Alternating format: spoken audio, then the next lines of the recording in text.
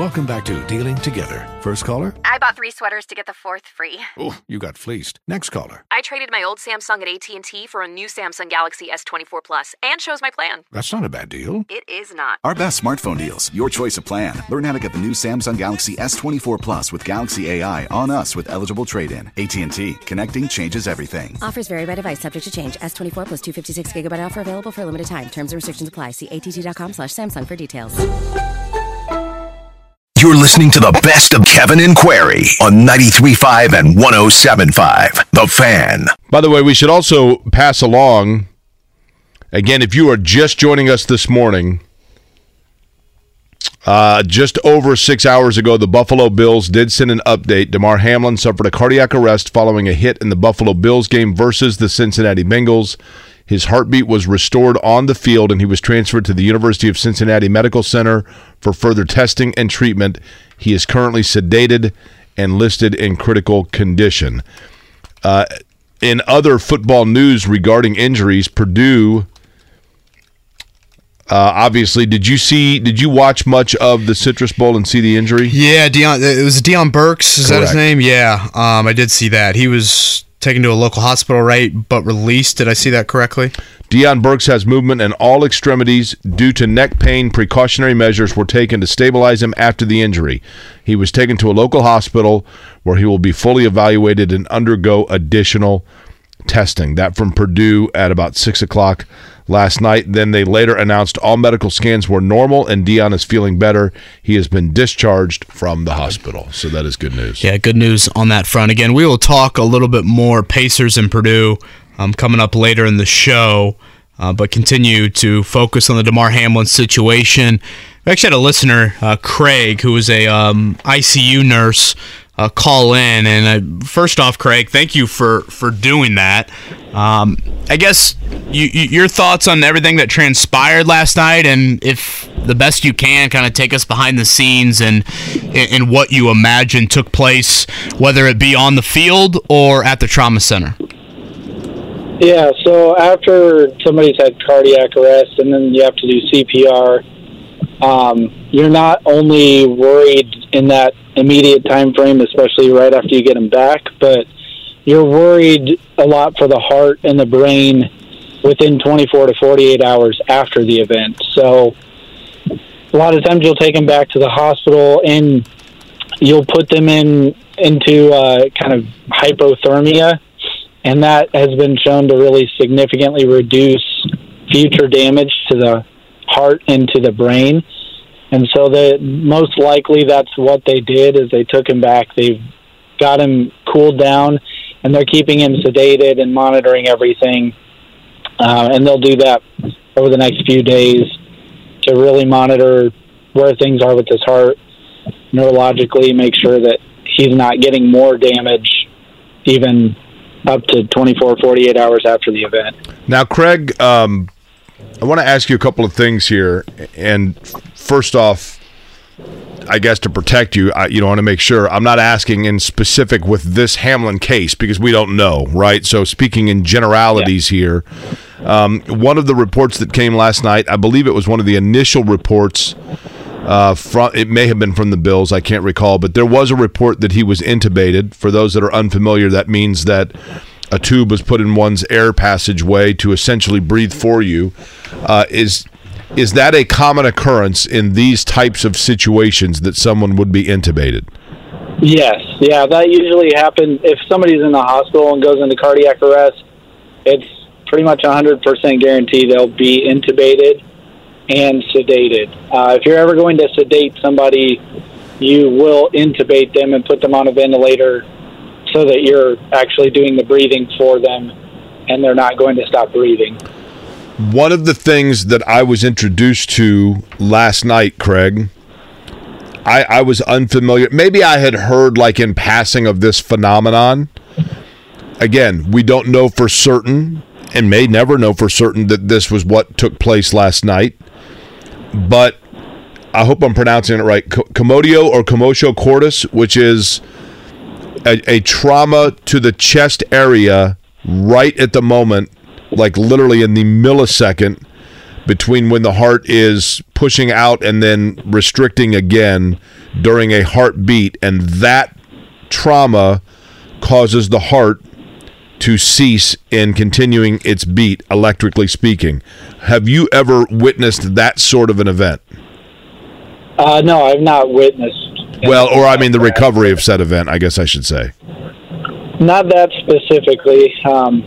Lots of other causes for cardiac arrest, but not that specifically. Craig, it was mentioned last night, I believe, that maybe 9 minutes of CPR, if I recall correctly. How does that number compare to what you are used to hearing?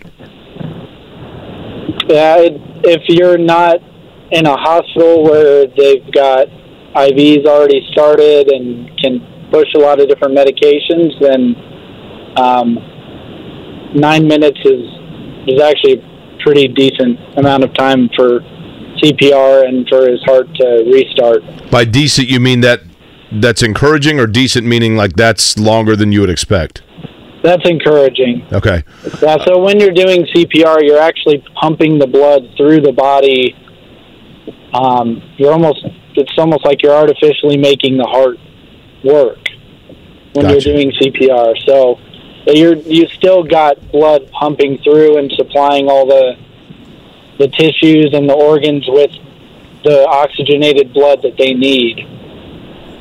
So it's not like 9 minutes without a heartbeat or without actual blood flow. You've got blood flow while you're doing CPR. Gotcha. When you mentioned earlier, and again, for those that are just now joining us, Craig, very kind to call in, ICU nurse, I assume locally here, Craig? Yes, sir. When you mentioned the neurological worries and concerns and the immediacy and now the 24, 48-hour period that we will enter after, is that more oxygen to the brain related? To some degree, yes, but a lot of it is the body's reaction to the cardiac arrest and CPR, and then some byproducts that you get related to your acid-base balance in your body. Craig, let me finish by saying this to you. So do you work you say ICU, so you see it all, right? I mean, you're not necessarily specifically in a cardiology unit, correct? Correct. Okay. Cardiologically speaking, I was pretty close, right? I mean, I only say it because I can relate to, obviously not what Mr. Hamlin is going through, but to an extent. I mean, I was there with nurses and doctors working on me when all hell was breaking loose. And, when you've got a 100% blockage, stuff gets real fast, right? Yeah. And I'm asked a lot and I ask myself a lot probably how I made it out of that room. And Craig, quite frankly, it's because when you go into that moment, you feel a connection with the people that are working on you, and you trust them, and they have a demeanor about them that carries you through. And that's not to say that if they don't make it out that you weren't that way in that moment, but I don't know that you realize, Craig, when you go into work every day, the possibility that somebody's going to make it out of that room just because of the grace you carry. And so for those that do, I appreciate it. Thank you.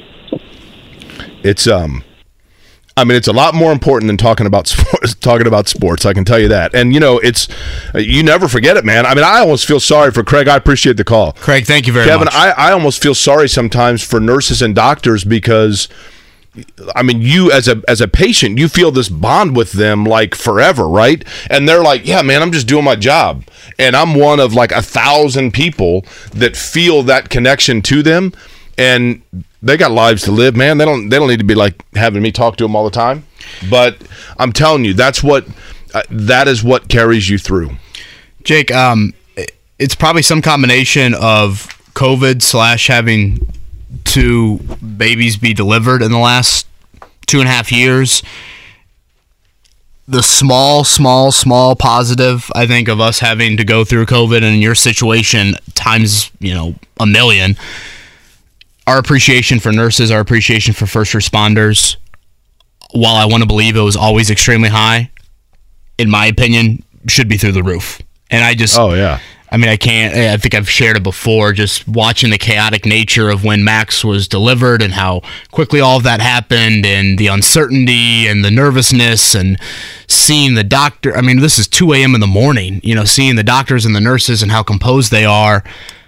It takes an extremely rare individual to be cool, calm, and collected in those moments.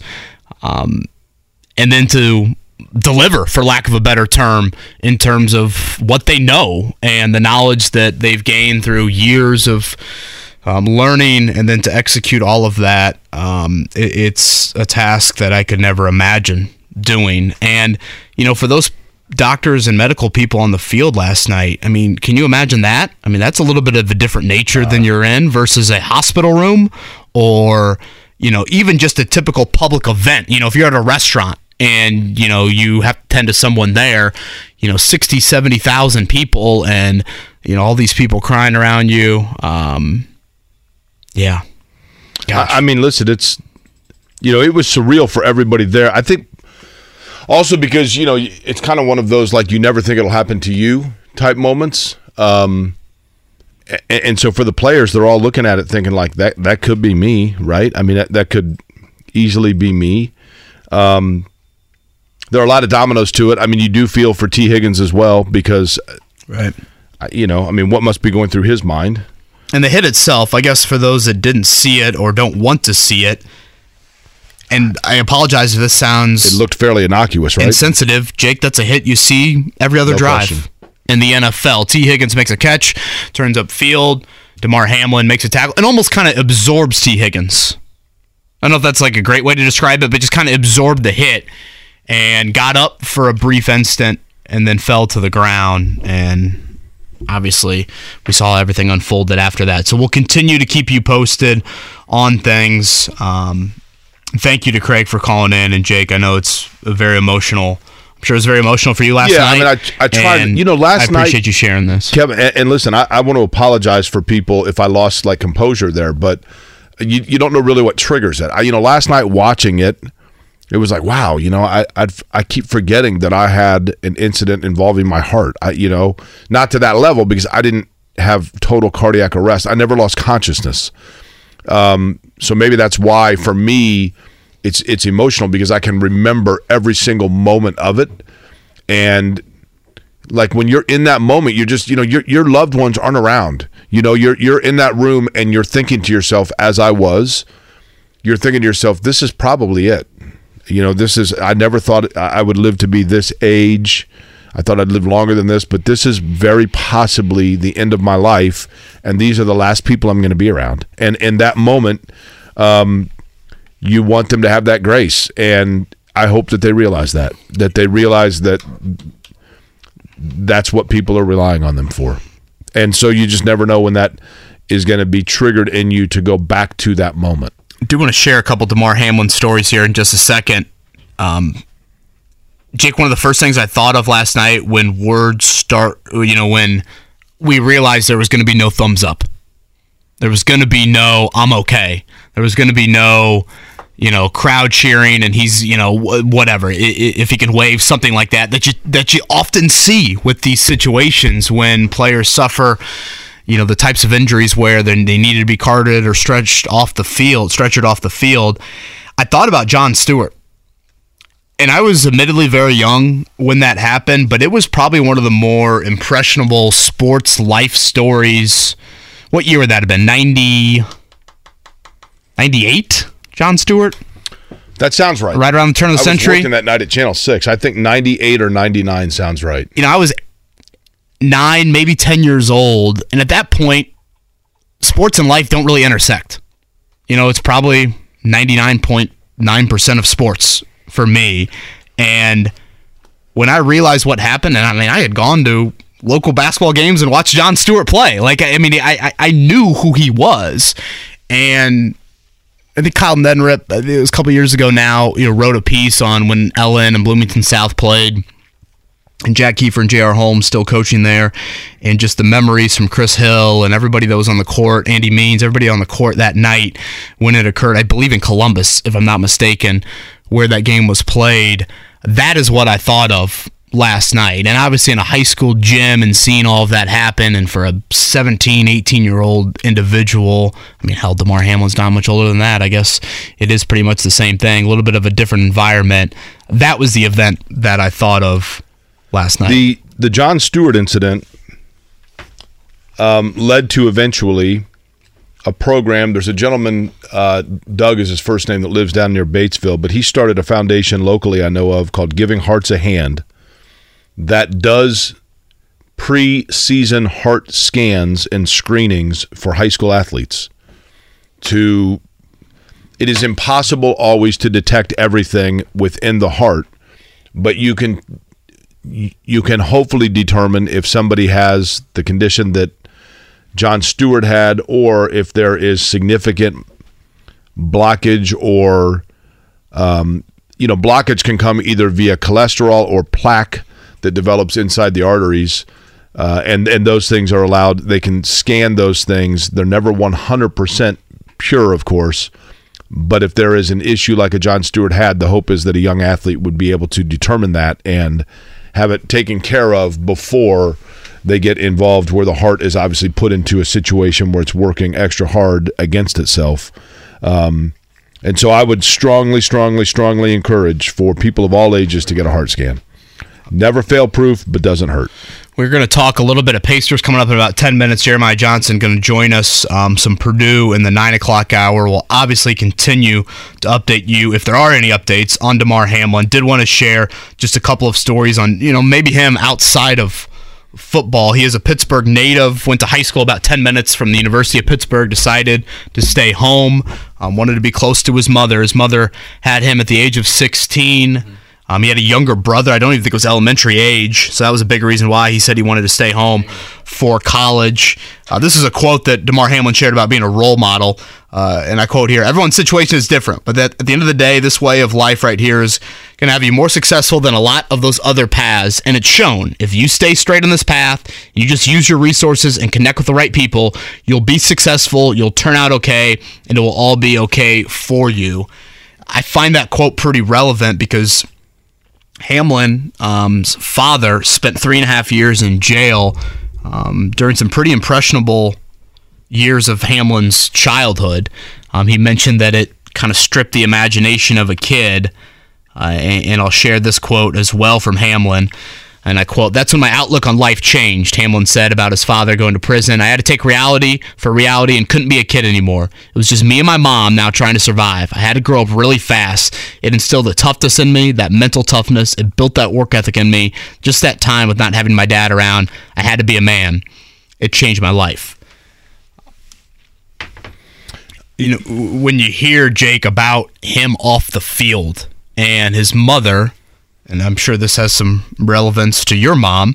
Mom runs a daycare, Kelly and Nina's daycare in the Pittsburgh area. Sounds like DeMar grew up in certainly not the greatest part of Pittsburgh, and he wanted to do a toy drive for the kids at the daycare. And so following his senior season at Pittsburgh, he did that. His goal was about $2,500. That GoFundMe account has really taken off on Twitter. I retweeted it last night for those that are looking for it, and that GoFundMe has over 3 million. So obviously DeMar Hamlin's situation is of utmost importance right now, but it's great to see humanity showing up in a big, big way there. The Buffalo Bills as a franchise, and who knows what happens from here forward regarding that game or the schedule or whatever else, but they have been through nothing compares to this, I realize, but just the city of Buffalo and, the people there, though. I mean, loss of life in Buffalo after the storm they just had, unfortunately, has been more common than one would expect. We had a shooting there. What's that? Prominent shooting there, sadly. That's right, yeah. I mean, it's been a rough year for the city of Buffalo and for the spirit of those people. And, for a lot of them, the Bills are probably the outlet that allows them to pull together. And they got to pull together now probably as much as ever before. Again, Jeremiah Johnson going to join us in a few. Jake, were you in? You brought up, and boy, I'm not going to try and pronounce it. The condition that people thought Harmon might have suffered last night with that hit starts with a C.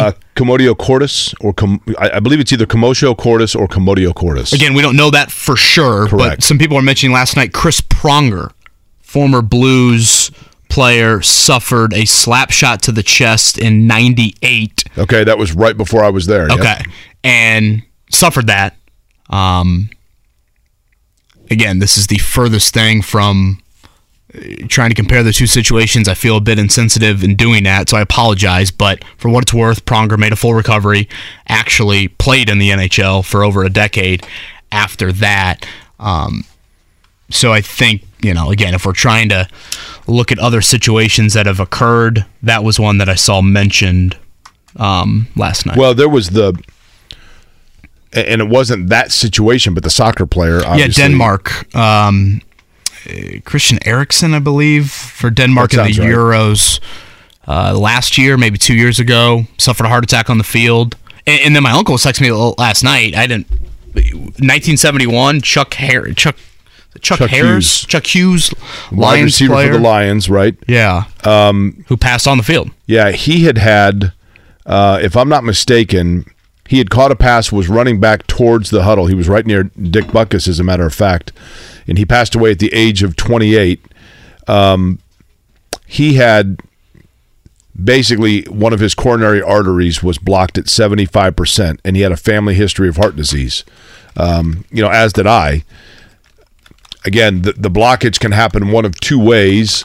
If you think of a garden hose, you either over the course of time can just get dirt that cakes inside the garden hose and narrows the passage of it, or you can get a rock that goes in the middle of it. And in my case, I had a piece of rogue plaque that broke away, scraped the artery wall, and then a blood clot formed, and so I had a rock in the middle. And so it was not gradual, it was instantaneous. But yes, Chuck Hughes is the only NFL player, and we certainly hope remains, God willing to him, the only NFL player to pass away on the field. Again, before we get to a morning check down, the latest on Damar Hamlin, this around 1:40 last night from the Buffalo Bills. I know a lot of people are kind of in and out, driving into work, probably back to work or back to school coming up here on this Tuesday morning. So this from the Bills. Damar Hamlin suffered a cardiac arrest following a hit in our game versus the Bengals last night. His heartbeat was restored on the field, and he was transferred to the UC Medical Center for further testing and treatment. He is currently sedated and listed in critical condition. Life is full of things to manage. Your work, your family, your plans, and your treatment. Consider Kesimpta, ofatumumab 20 milligram injection. You can take it yourself from the comfort of home. If you're ready for something different, ask your healthcare provider about Kesimpta and check out the details at kesimpta.com. Brought to you by Novartis Pharmaceuticals Corporation. Life is full of things to manage. Your work, your family, your plans, and your treatment. Consider Kesimpta, ofatumumab 20 milligram injection. You can take it yourself from the comfort of home. If you're ready for something different, ask your healthcare provider about Kesimpta and check out the details at kesimpta.com. Brought to you by Novartis Pharmaceuticals Corporation. The situation involving Damar Hamlin and the Buffalo Bills and his critical injury last night in Cincinnati. Again, critical condition. He did suffer cardiac arrest. They did get a resuscitation of pulse on the field before he was taken to the hospital and was put, obviously, into a sedation and will monitor from there. But the Pacers did play last night. There's still plenty to talk about with the blue and gold. Joining us now on the Payless Liquors Hotline, he is with Bally Sports Indiana. Jeremiah Johnson joins us. And JJ, this is kind of an odd one, actually, because you go from, playing the 4 on at home, and then all of a sudden you got to go on the road for 1 with Philly and come right back for 2 more on the road. Kind of a quirk in the schedule, I guess. Does that almost like throw off a team at all when you kind of it'd be an easy game to overlook, I would think. Does that make sense? Yeah, maybe you'd overlook it if it was a different opponent or situation, but when you're facing Joel Embiid and the Sixers, I think you'll have their attention. And the other thing that makes it maybe a little bit unusual to what the Pacers have faced this season is it seems like there have been so many multi-game road trips. It hasn't always been that way. I think this is the second one-game trip. We had a one-game trip to Cleveland in December, but for the most part, there have been obviously there was like the 6-gamer, and then there was a 5-gamer, and we've had a 2-gamer. So just to have the one game is a little bit unusual for this season, but maybe not that unusual per norm in the NBA. Again, Jeremiah Johnson's with us. JJ, you know this full well. My love for Bennedict Mathurin is, Quinn Buckner like for smothered chicken. So the fact that I'm asking you a Mathurin question probably won't shock you. Something I was saying to Jake earlier, it seems like the games that he circles on the calendar, and I guess it's a bit unfair to me acting like what he circles on the calendar, but whether it was the LeBron game earlier this year, playing the defending champs in Golden State, early on the season, playing guys drafted above him. Last night, I would assume it meant more to him in that it was the Canadian NBA team. Seeing that he lived in Montreal, his college teammate, Christian Koloko as well, on the Raptors. It seems like those games, he rises to the occasion even more. And amidst, he had some struggles, I think, mid to late December, but I think he's found a rhythm again here over the past week or so. The fact that he does kind of step up in those moments, to me, is another sign of, bright future for him. Yeah, Kevin, I think the last point of your question is the best part, is that he does step up in those big moments. And sometimes I feel like I notice over the course of a game, there just needs to be just a little bit of a trigger, whether it is the crowd or whether it is maybe a little scuffle or just a little back and forth with someone on the opposition, or maybe even on the opposing coaching staff. I mean, I saw him looking over to the Raptors bench a few times, and we do know that there are some Toronto coaches, including Nick Nurse, that he mentioned to me in the walk-off interview that he had some connections with in Team Canada. I don't think it was anything necessarily negative, but you could tell he was fired up. And I think he goes into every game with a pretty serious mindset and an intent on making an impact in the game. But there is no moment that is too big for him. And so it was no surprise to me that once he was hitting those shots and you sort of saw that look in his eye, he was not going to come out of the game. Sometimes it's a pleasant problem that Rick Carlisle has, trying to figure out who will close games, because if you have the bench unit on the court, sometimes you don't want to play them necessarily all of the end of the third quarter and then all of the fourth quarter. But Bennedict Mathurin was going to be part of that closing five last night, and he made some big shots. And it's what you want from a player that you're counting on, not just now, but in the future, someone that can embrace that moment, someone that maybe you can call a play for coming out of a timeout with 30 seconds left and know he's going to knock that shot down. And I'm seeing the Pacers have multiple players like that, and that's what you really want to see. Did anybody ever call you Jeremy as a kid? Has it always been Jeremiah? It always is Jeremiah or JJ. Jeremy was probably the one name that I did not prefer. Gotcha. Only, and this was too much information, but there was a classmate of mine named Jeremy that was not my favorite person, and so I really didn't like to be confused as a Jeremy. I'll meet you by the monkey bars, is what JJ said to Jeremy. Well, the reason I say it, in all honesty, Jeremiah, the reason I asked is because I was about to refer to you as JJ, but I don't want to use a name that is esoteric to only those of us that our listeners don't know. But I think outside of the arena, you're known as JJ as well, right? I mean, as opposed to just Jeremiah Johnson? Pretty much, yeah. A lot of people call me JJ. I can remember when I was in elementary school and one of my friends said, "Is it all right? Jeremiah's kind of long. Can I call you JJ?" And I said, "Sure," and it kind of stuck. And I have no issues with it whatsoever. I would say close friends and family don't always say JJ, but pretty much anyone else, and honestly, anyone that wants to say that, I'm perfectly okay with it. Even on my Twitter handle, it says Pacers JJ, so how could I complain about it? So this is the Jeremiah Johnson. This is the Jeremiah of Peru that is not a psychopath, okay? So, Jeremiah, here's my question for you, or JJ, I guess. Is it possible that we now have enough body of work on this Pacers team to definitively say that they have arrived early and that might, in fact, kind of slow down the retool or rebuild, if you will, and change the trajectory of how they were planning on doing it by going more with this core than what they had thought at the beginning of the year?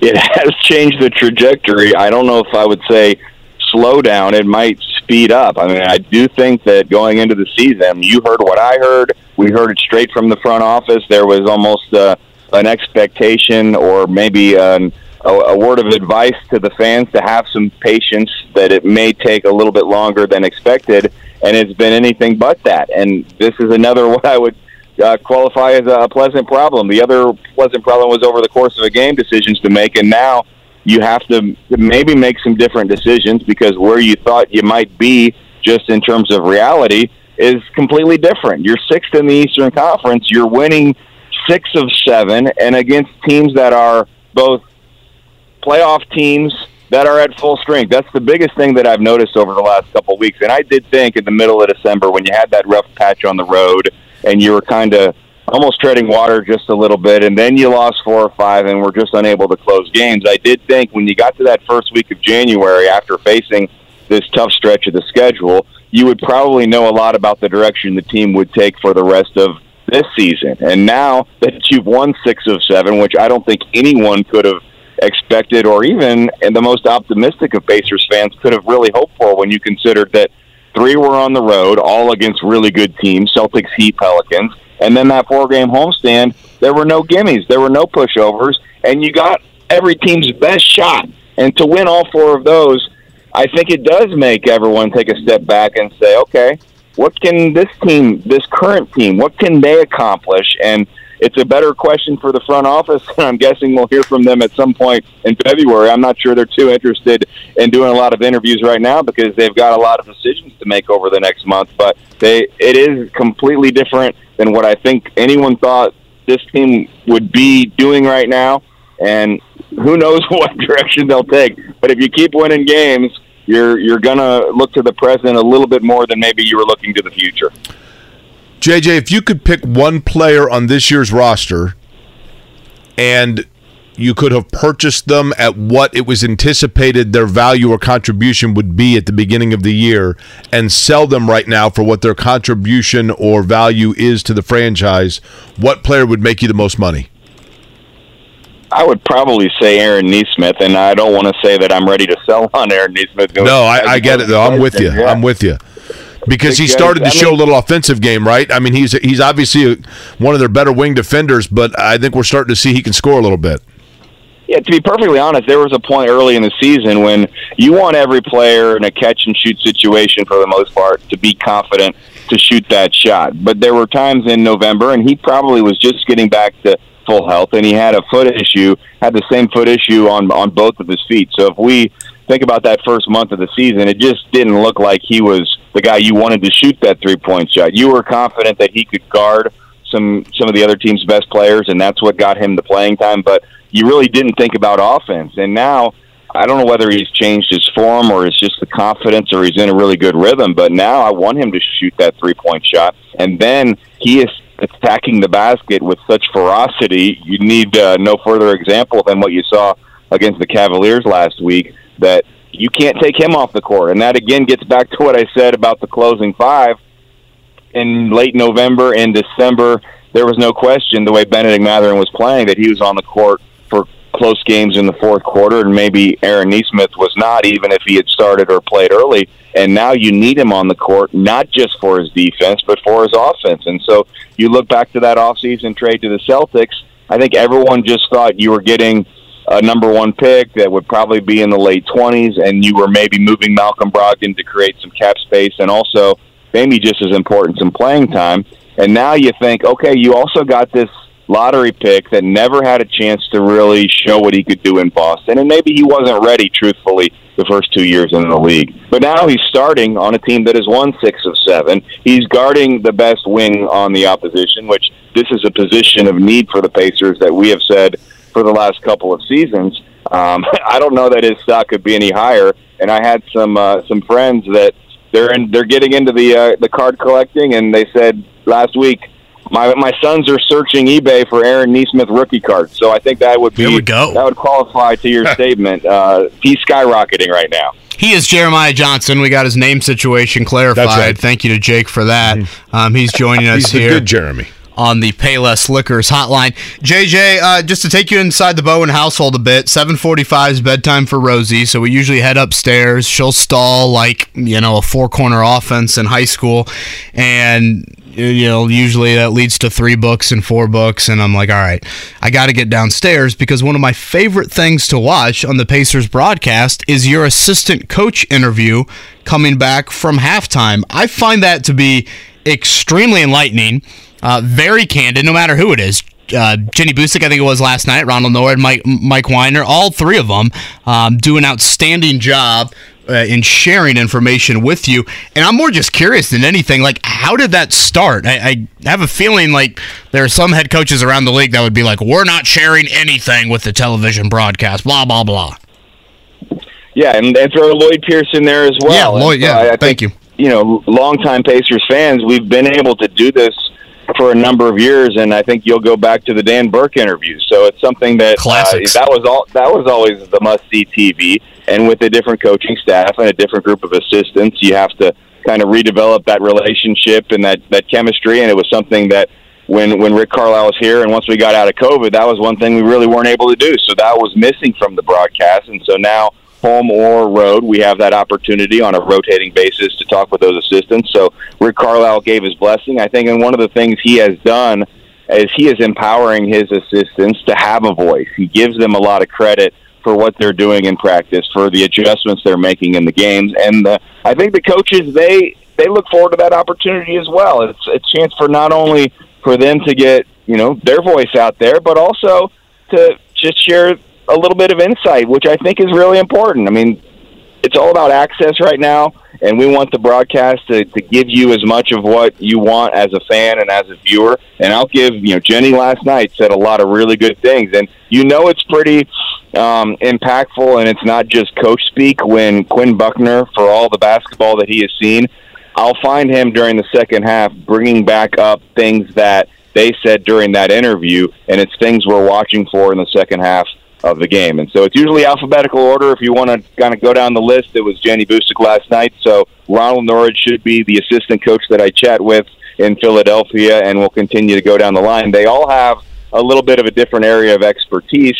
Lloyd Pierce oversees sort of everything. Ronald Norridge, I really tend to try to ask the defensive-oriented questions. And Mike Weiner maybe a little bit more on offense. And Jenny, I mean, she does a great job explaining everything and really holds nothing back. I mean, tells you exactly what they're working on, what they'll be watching for. And I thought she did a good job of explaining what they saw from the Raptors, how they hit those 3-pointers, but maybe that wouldn't be sustainable in the second half. And it wasn't, truthfully. So I think I'm glad you brought that up. I'm glad we have a chance to give them a shout-out for what they're doing all of the time, but also in taking that interview seriously.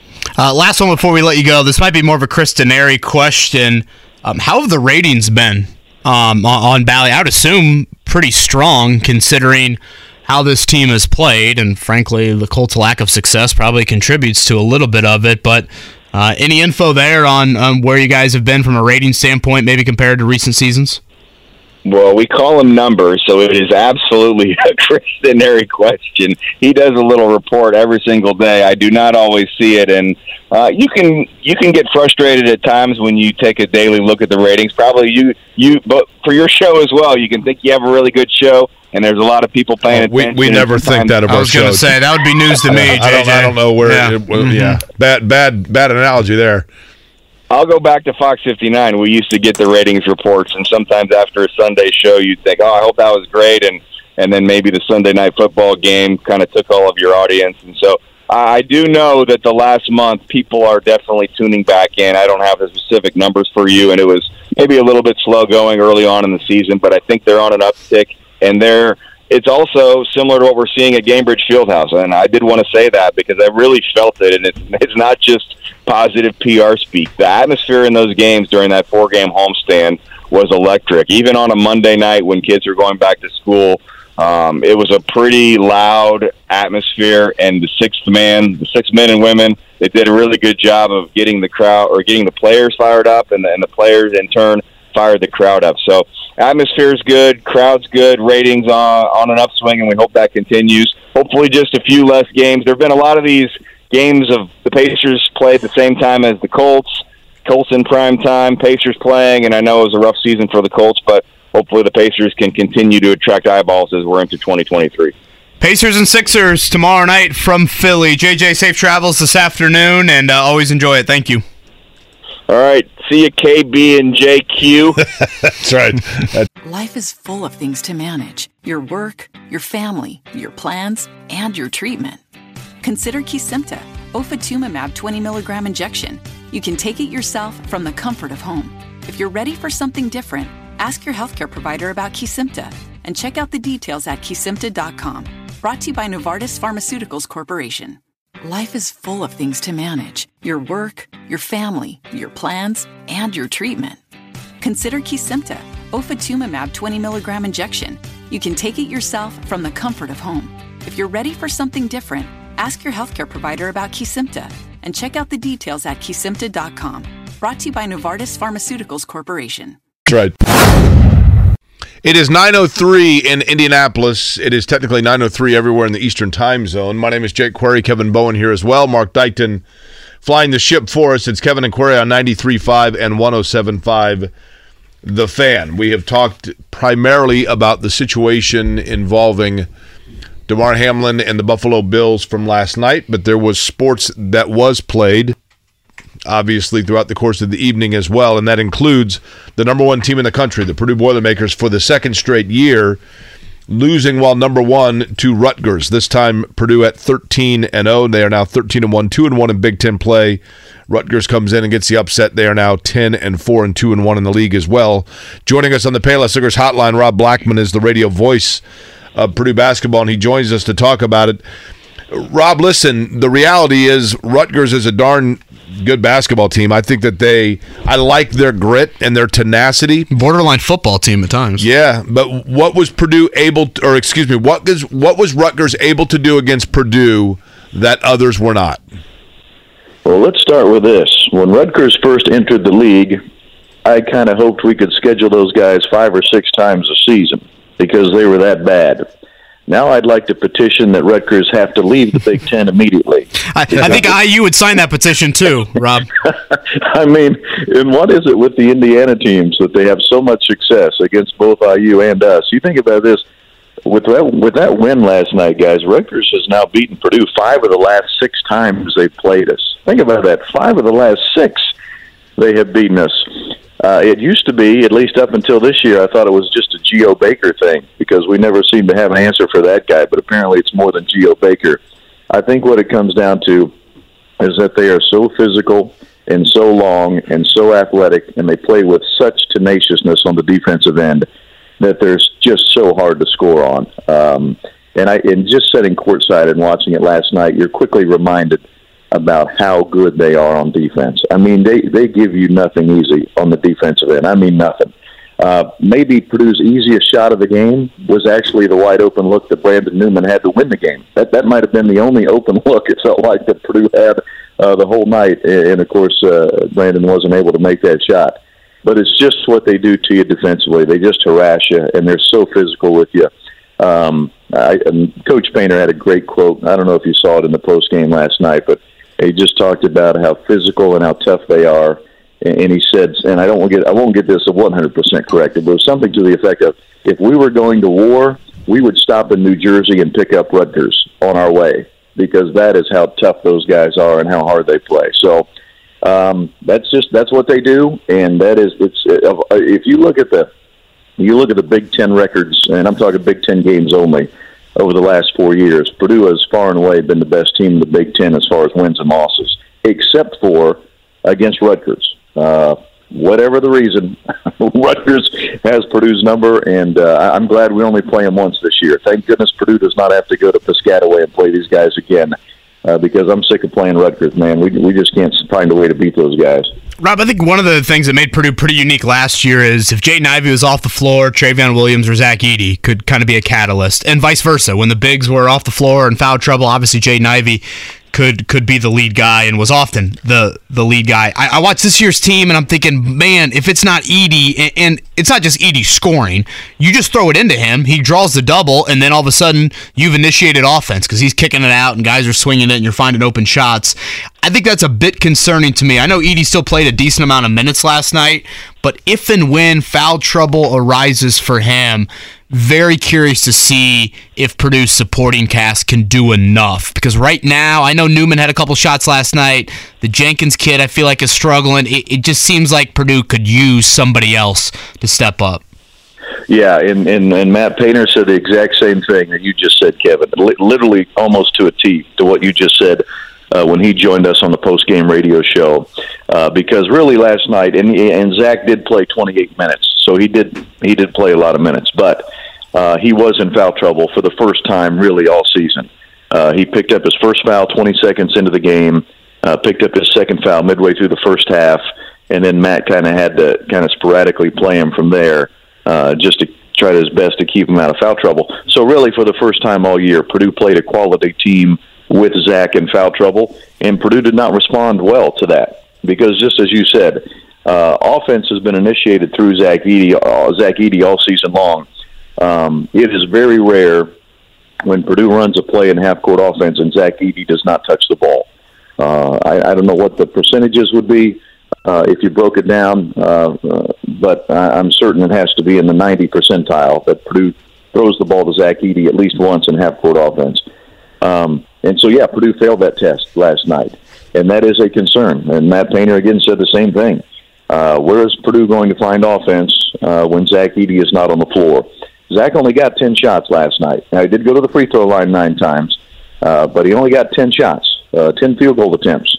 This is a guy that is in a lot of ways right there in the running for National Player of the Year.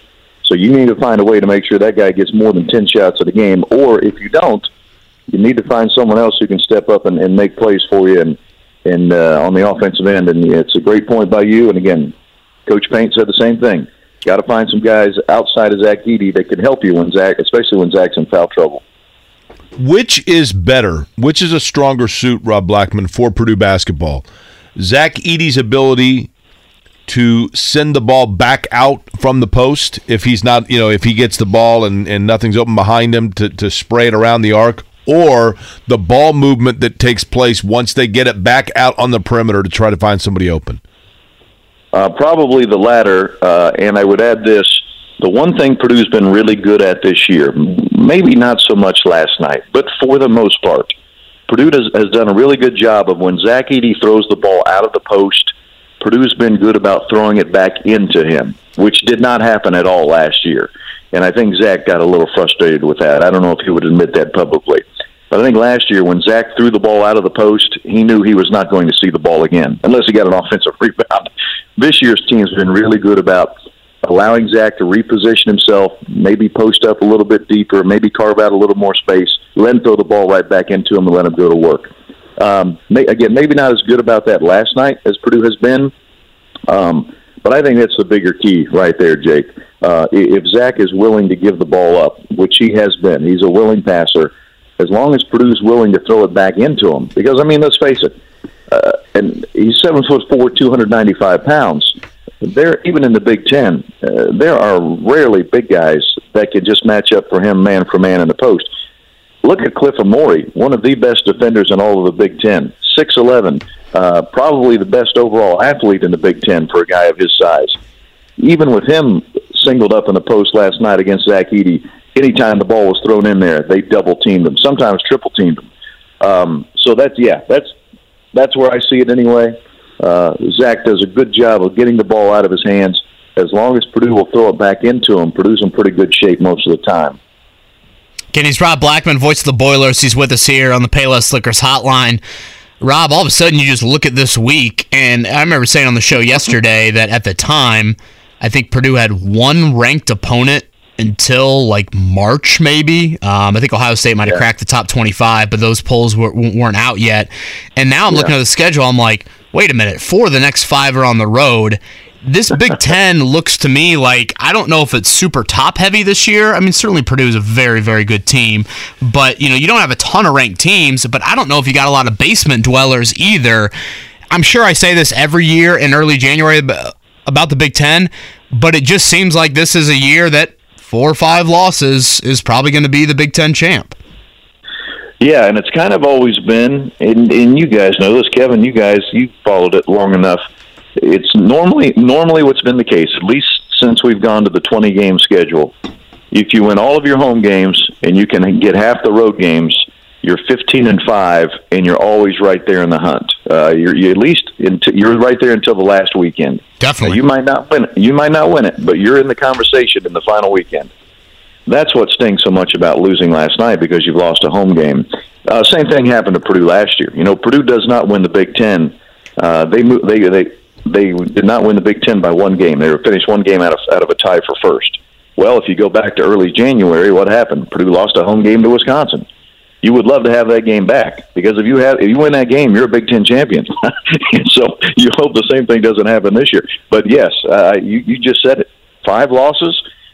You're going to be right in the conversation at the end of the season. I just don't see it, and even with Purdue. And obviously, I love Purdue. I work for Purdue. They're number 1 in the country. They started the season 13-0. But did I think Purdue was about to just run roughshod over the Big Ten and go 20-0? No way. I still believe that the winner of this league is probably a 5-loss team, just because of the things that you were talking about. So that's what stings so much about losing a home game. And to your earlier point, to start this conversation here, yeah, this is a tough week for Purdue, especially to start the week with a loss, because you're playing 3 games in 6 days. In the 1 home game you had on the schedule, you just gave that one away. So now you're going to Ohio State, who has moved into the top 25. Then you have that neutral site game in Philadelphia against Penn State at the Palestra on Sunday. This a difficult week for Purdue. Just got a whole lot more difficult with that loss last night. Rob, is there any chance, Rob Blackman's our guest, he's the voice of the Purdue Boilermakers, he's on the Payless Liquors hotline, is there any chance that Purdue benefits from the ghost of St. Peter's? And by that I mean, a year ago, so much expectation and promise, and they were so good, really, and then they get beat by a team that played hard and came together at the right time, whatever. This year's team, to go from unranked to number 1 and to have all of that praise and to get some really significant early season wins, can they benefit, do you think, or is it mentioned at all about the fact of, listen, you got to mind your P's and Q's every single game out, because look what can happen? It is mentioned. The only concern there, Jake, is that most of this team has no idea what you're talking about, because they weren't around for that game. Right. Yeah, some of the younger guys for sure. Right. I mean, Purdue has 14 guys on the roster, 7 of which are either freshmen or redshirt freshmen. Now, not all of those guys play. Like Will Berg, Cam Heide are redshirting this year. But my point being, 14 guys on a roster, 7 of them freshmen or redshirt freshmen. So a lot of these guys weren't even around last year, and you can talk to your blue in the face about St. Peter's. It doesn't mean anything to them. They weren't there. They weren't a part of it. They don't know what you're talking about. Sure, they watched it on TV, but it's not going to hit home with them. But if the veteran leadership, the few guys that Purdue does have that were playing in that game last year and were part of that team, sure, if they can get that message across to the younger guys, yes, it can be a difference maker. But again, I think what's best for this team is probably in the long run what happened last night for guys like Trey Kaufman-Renn, like Braden Smith, like Fletcher Loyer, the guys who didn't play last year, to see what Big Ten basketball is really all about. Because last night was a Big Ten game. That was a bruiser. That was as assistant coach Paul Lusk said to us on our pregame show, you're at the portion of the schedule now where basketball is not a contact sport; it's a collision sport, and that was a collision game last night. So if the young guys can, grasp just how physical the game is now that the Big Ten season is in full swing, then Purdue's going to have a chance to be there in the end. My apologies for asking this, Rob. Maybe I should have known. For what reason was the Penn State game moved to the Palestra? I was curious about that too. And that's a super cool gym, man. I'm envious of you. The only reason I say it, for those that are unfamiliar, the Palestra is a historic gym on the University of Pennsylvania campus. It's where the the really, really, really famous Philadelphia high school championships are held, like for the Catholic schools of Philadelphia. Kobe Bryant's one of those that has a scoring record in it, but it's not very big. I mean, it's like the Hoosier Gym on steroids. So why was the game moved there? Well, so this is my understanding, and I do believe this is correct. But if you remember a couple years ago, Iowa played there against Penn State because Fran McCaffrey is a graduate of Penn. He went to Penn, graduated from Penn, and so they thought that would be kind of a nice tip of the cap to let him coach in the same gym that he played. Now, to make that happen, Penn State had to give up a home game, but they were willing to do that and did. So I don't know whose idea it was, whether it was Purdue's or Penn State's, but because of Micah Shrewsbury's relationship with Coach Painter, obviously they're not only longtime coaching compadres, but they're good friends as well. Micah, a longtime assistant at Purdue. One of the two came up with the idea, hey, would you mind giving up another home game, you being Penn State, and playing us in the Palestra? We think that'd be pretty cool. And again, I don't know who initiated the conversation, but obviously the other one said, absolutely, let's do it. So that really, what it really comes down to is the fact that Coach Shrewsbury and Coach Painter are very good friends, and they both thought it'd be a pretty cool idea. Again, to be fair to Penn State, a tip of the cap to them because they're giving up a home game to do this. This should be their home game, but they're giving up a home game to play us there. Again, it'll be at Ohio State on Thursday, and as we just mentioned there, Penn State with Micah Shrewsbury, the former Matt Painter assistant, on a neutral, I'm going to put that in quotes, floor coming up here on Sunday. Rob, thank you for the time, man. Okay, guys, thank you.